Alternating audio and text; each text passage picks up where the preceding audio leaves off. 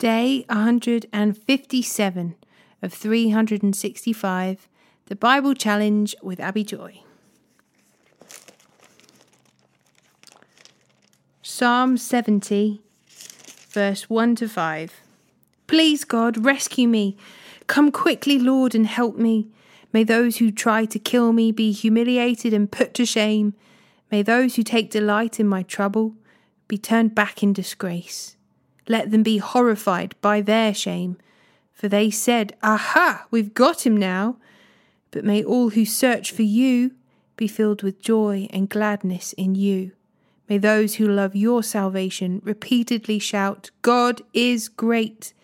But as for me, I am poor and needy. Please hurry to my aid, O God. You are my helper and my saviour. O Lord, do not delay.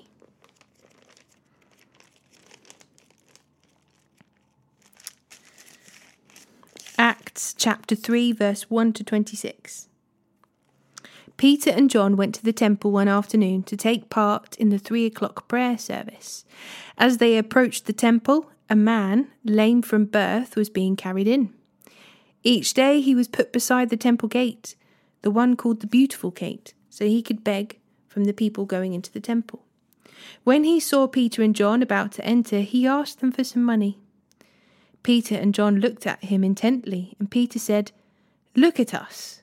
The lame man looked at them, eagerly expecting some money. But Peter said, "I don't have any silver or gold for you, but I'll give you what I have. In the name of Jesus Christ the Nazarene, get up and walk." Then Peter took the lame man by the right hand and helped him up. And as he did, the man's feet and ankles were instantly healed and strengthened. He jumped up, stood on his feet, and began to walk. Then, walking, leaping, and praising God, he went into the temple with them. All the people saw him walking and heard him praising God. When they realized he was the lame beggar they had seen so often at the Beautiful Gate, they were absolutely astounded. They all rushed out in amazement to Solomon's colonnade, where the man was holding tightly to Peter and John. Peter saw his opportunity and addressed the crowd. "People of Israel," he said, "what is so surprising about this? And why stare at us, as though we made this man walk by our own power or godliness? For it is the God of Abraham, Isaac, and John, the God of all our ancestors, who has brought glory to his servant Jesus by doing this. This is the same Jesus whom you handed over and rejected before Pilate, despite Pilate's decision to release him. You rejected this holy, righteous one and instead demanded the release of a murderer. You killed the author of life, but God raised him from the dead, and we are witnesses of this fact. Through faith in the name of Jesus, this man was healed, and you know how crippled he was before. Faith in Jesus' name has healed him before your very eyes. Friends, I realize that what you and your leaders did to Jesus was done in ignorance. But God was fulfilling what all the prophets had foretold about the Messiah, that he must suffer for these things. Now repent of your sins and turn to God, so that your sins may be wiped away. Then times of refreshment will come from the presence of the Lord, and he will again send you, Jesus, your appointed Messiah. For he must remain in heaven until the time for the final restoration of all things, as God promised long ago through his holy prophets. Moses said, "The Lord your God will raise up for you a prophet like me from among your own people. Listen carefully to everything he tells you." Then Moses said, "Anyone who will not listen to that prophet will be completely cut off from God's people." Starting with Samuel, every prophet spoke about what is happening today. You are the children of those prophets, and you are included in the covenant God promised to your ancestors. For God said to Abraham, "Through your descendants, all the families on earth will be blessed." When God raised up his servant Jesus, he sent him first to you, people of Israel, to bless you by turning each of you back from your sinful ways.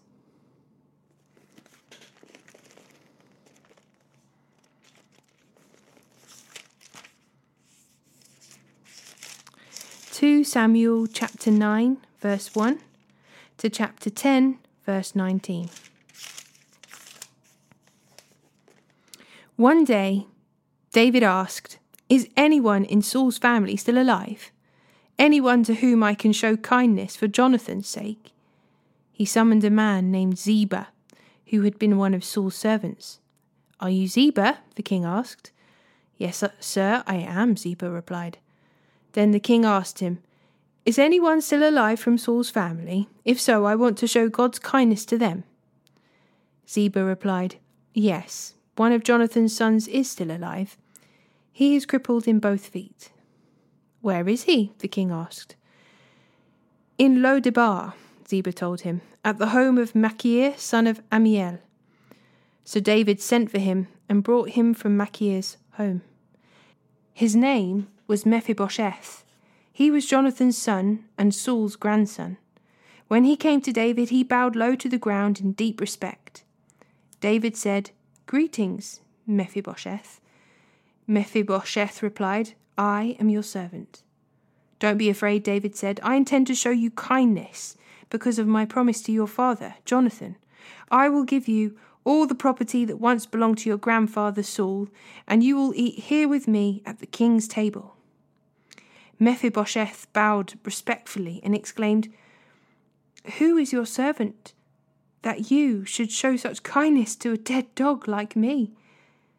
Then the king summoned Saul's servant Ziba and said, "I have given your master's grandson everything that belonged to Saul and his family. You and your sons and servants are to farm the land for him, to produce food for your master's household. But Mephibosheth, your master's grandson, will eat here at my table." Ziba had 15 sons and 20 servants. Ziba replied, "Yes, my lord the king, I am your servant, and I will do all that you have commanded." And from that time on, Mephibosheth ate regularly at David's table, like one of the king's own sons. Mephibosheth had a son named Micah. From then on, all the members of Ziba's household were Mephibosheth's servants, and Mephibosheth, who was crippled in both feet, lived in Jerusalem and ate regularly at the king's table. Sometime after this, King Nahash of the Ammonites died, and his son Hanun became king. David said, "I'm going to show loyalty to Hanun, just as his father Nahash was always loyal to me." So David sent ambassadors to express sympathy to Hanun about his father's death. But when David's ambassadors arrived in the land of Ammon, the Ammonite commanders said to Hanun, their master, "Do you really think these men are coming here to honor your father? No, David has sent them to spy out the city so they can come in and conquer it." So Hanun seized David's ambassadors and shaved off half of each man's beard, cut off their robes at the buttocks, and sent them back to David in shame. When David heard what had happened, he sent messengers to tell the men, "Stay at Jericho until your beards grow out, then come back," for they felt deep shame because of their appearance. When the people of Ammon realized how seriously they had angered David, they sent and hired 20,000 Aramean foot soldiers from the lands of Beth Rehob and Zobah, 1,000 from King Maachah, and 12,000 from the land of Tob. When David heard about this, he sent Joab and all his warriors to fight them. The Ammonite troops came out and drew up their battle lines at the entrance of the city gate, while the Arameans from Zobah and Rehob and the men from Tob and Maachah positioned themselves to fight in the open fields. When Joab saw that he would have to fight on both the front and rear, he chose some of Israel's elite troops and placed them under his personal command to fight the Arameans in the fields. He left the rest of the army under the command of his brother, Abishai, who was to attack the Ammonites. "If the Arameans are too strong for me, then come over and help me," Joab told his brother. "And if the Ammonites are too strong for you, I will come and help you. Be courageous. Let us fight bravely for our people and the cities of our God. May the Lord's will be done." When Joab and his troops attacked, the Arameans began to run away. And when the Ammonites saw the Arameans running, they ran from Abishai and retreated into the city. After the battle was over, Joab returned to Jerusalem. The Arameans now realized they were no match for Israel. So when they regrouped, they were joined by additional Aramean troops summoned by Hadadezer from the other side of the Euphrates River. These troops arrived at Helam under the command of Shobach, the commander of the Hadadezer's forces. When David heard what was happening, he mobilized all Israel, crossed the Jordan River, and led the army to Helam. The Arameans positioned themselves in battle formation and fought against David. But again, the Arameans fled from the Israelites. This time, David's forces killed 700 charioteers and 40,000 foot soldiers, including Shobach, the commander of their army. When all the kings allied with Hadadezer saw that they had been defeated by Israel, they surrendered to Israel and became their subjects. After that, the Arameans were afraid to help the Ammonites.